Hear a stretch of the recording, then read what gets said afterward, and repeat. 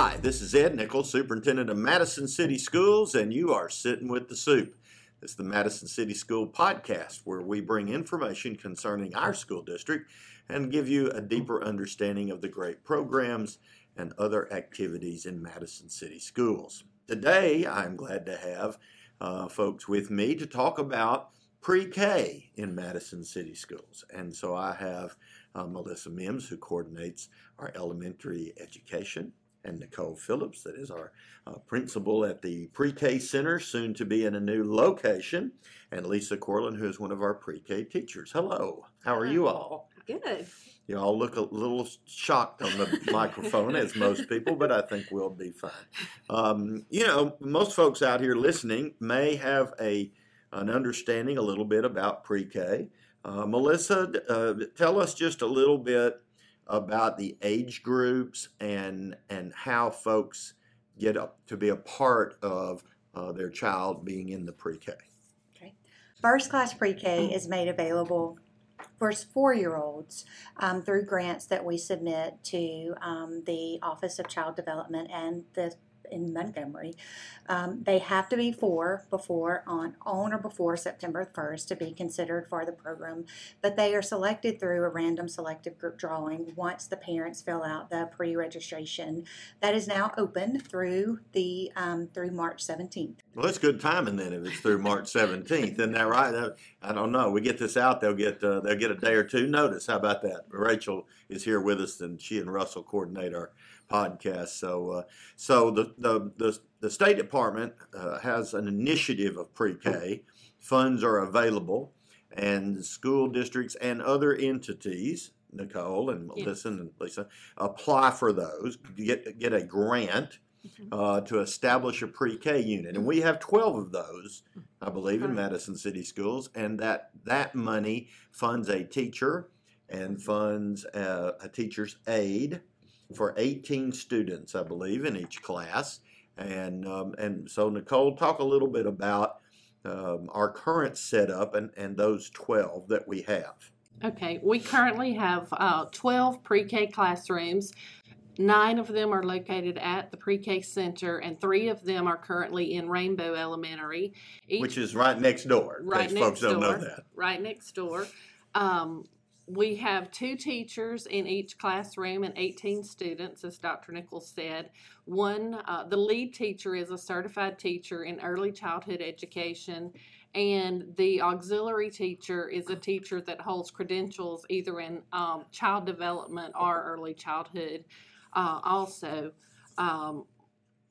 As Ms. Mims said, pre-registration is now open for the upcoming school year, and we currently have 398 students pre-registered for PreK, and we will draw for 216 open slots that we currently have for the next school year. So that will leave us, about 178 or 79, 80 slots that we will not be able to fill. Correct. We will draw those names also at the random selection drawing on April 24th.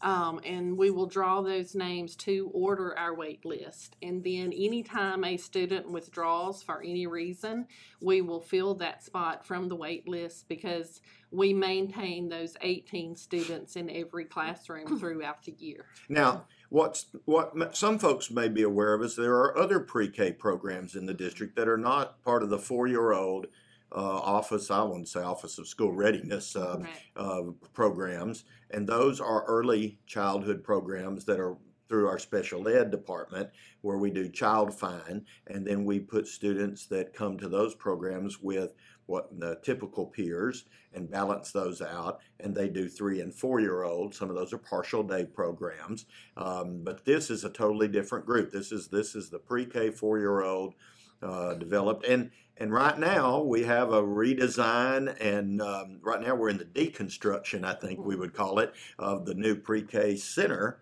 which will be housed at the West Madison location, elementary school location. And once we move there, then we would be able to expand from the 12 first-class PreKs up to 21 maybe. So that would give us possibly 9 or 10 more At 18 in a class, if we had that right now, we would be pretty close to that wait list. Correct. And what some parents may not realize, Dr. Nichols, is that they can pre-register for both programs. They can pre-register their child for the Early Beginnings program and for the Alabama First Class Pre-K program. And we both select through random selection drawing. And that's required by the state. That's not a Madison City requirement. That's a part of the first class pre-K that there are random drawings. Correct. To receive their grants, we have to follow those guidelines for selection. And so, if a student is selected in both programs, then they can accept one and decline the other. So that gives a little more opportunity and additional chance to get a spot if they go ahead and pre-register for both programs. So Lisa, let me get into the classroom, okay? Okay. If they haven't had a student in pre-K, they may not understand the curriculum. They may not understand what the focus of the 4-year-old pre-K is. So talk a little bit about, what is the goal of pre-K and why is it so important? Well, I think in North Alabama we have a lot of great options for preschool, but our consistent wait list really shows that our program really shines in this area.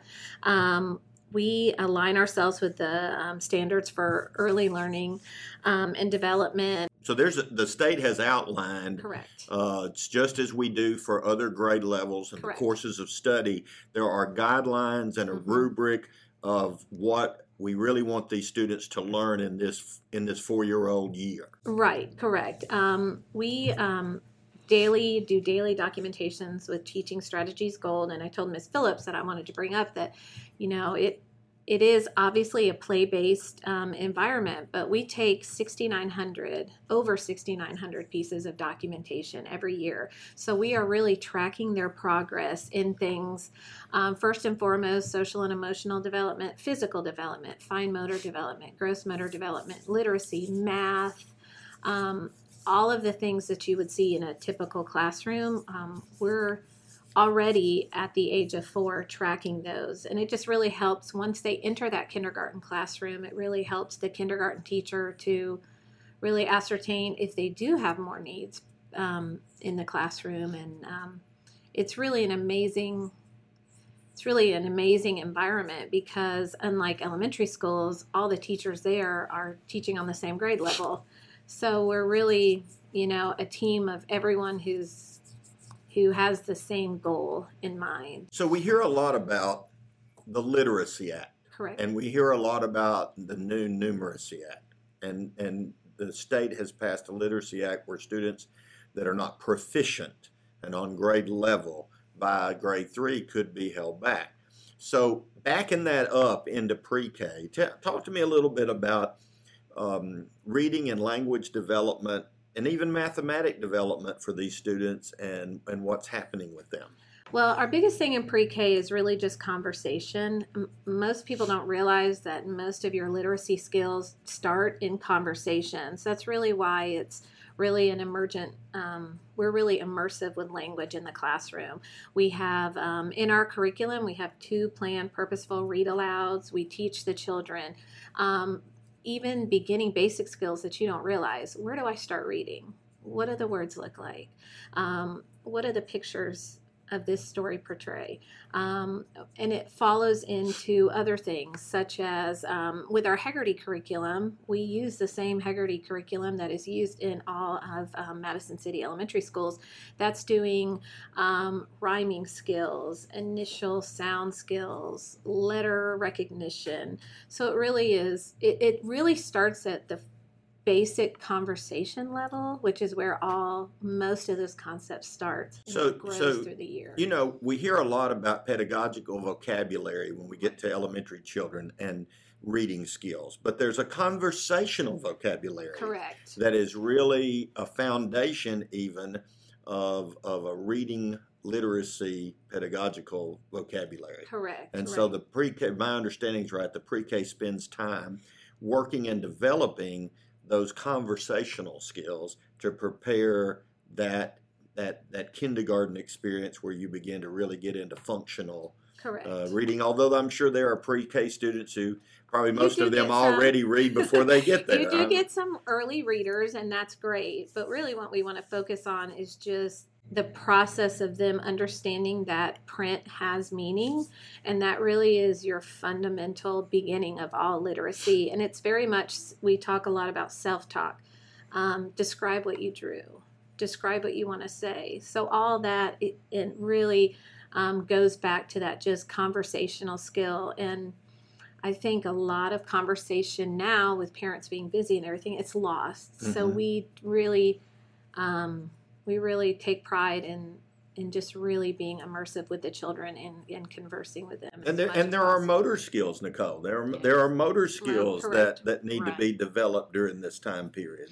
We really focus on kindergarten readiness, and the Office of School Readiness defines that with 4 major goals, and that's an enthusiasm for learning, the ability to function in a social setting, age-appropriate communication and problem solving, and also optimal health. So we focus on those 4 areas that we feel like that covers the whole child. For optimal health, we do multiple health screenings during the school year and focus on gross motor and fine motor. As far as communication, Ms. Koerlin talked a lot about that, but then leading into the math skills is the problem solving aspect of that.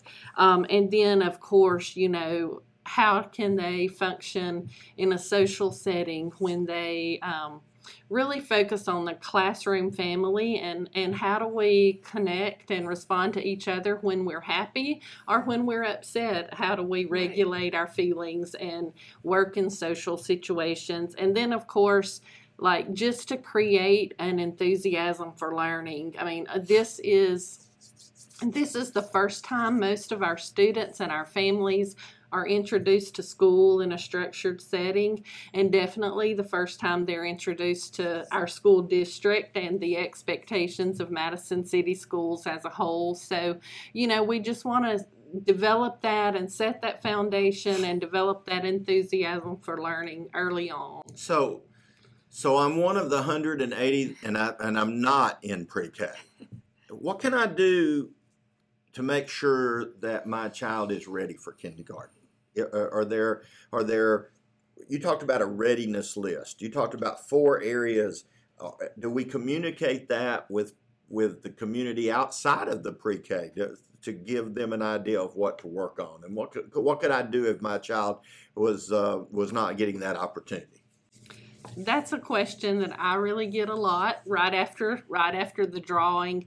And, we do talk about having conversations with your children. Just talk with your children, read with your children. We do encourage them to have these the health checkups with their pediatricians and those things, and then just expose them in the community. Our community has a wealth of community activities, and so the more they can connect with those kind of things, that helps the social aspect to grow. So we do promote a lot of community things in that way. And then just as Ms. Koerlin talked about, the language development, the best thing a parent can do is read, talk, sing, poems, nursery rhymes. All of those things contribute to language development. Okay, well, great. Ms. Mims, anything you'd like to add about pre-K?